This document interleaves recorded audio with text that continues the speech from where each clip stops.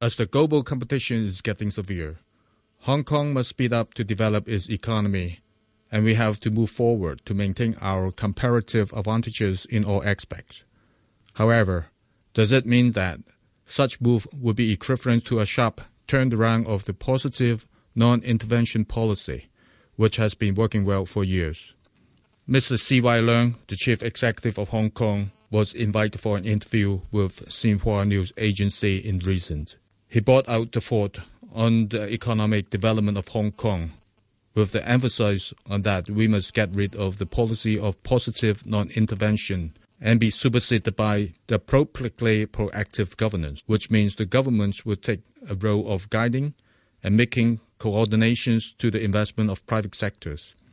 I doubt the possibility as well as the feasibility of such changes. Hong Kong has been pursuing a policy of positive non-intervention for years. The government does not directly interfere in business operations and decision-making of the private sector, but simply focus upon establishing a sound business environment, which is the cornerstone of Hong Kong's continuous success. Such policy also makes Hong Kong to be a role model of fierce economy worldwide, as evidenced by the fact that Hong Kong is the fiercest economy in the world in the last 20 years of the Index of Economic Freedom.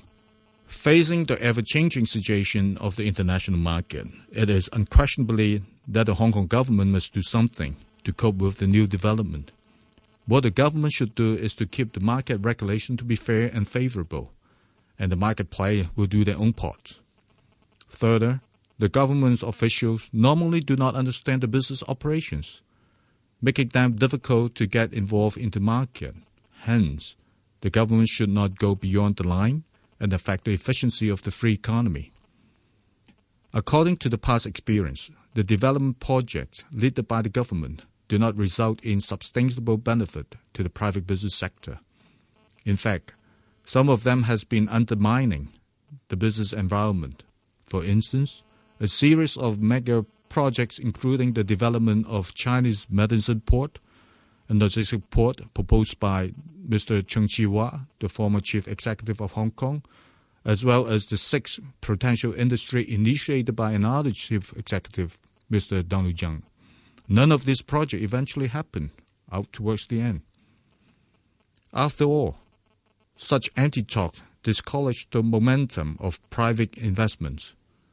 Lack of continuity and coherence between the old and new administrations is one of the reasons of such failure in implementing the government policies.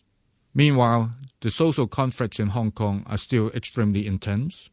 The current government is not popular, and C.Y. Leung is under unfavorable and vulnerable status.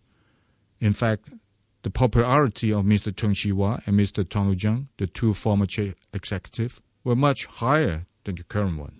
They were still unable to carry out the appropriately proactive governance.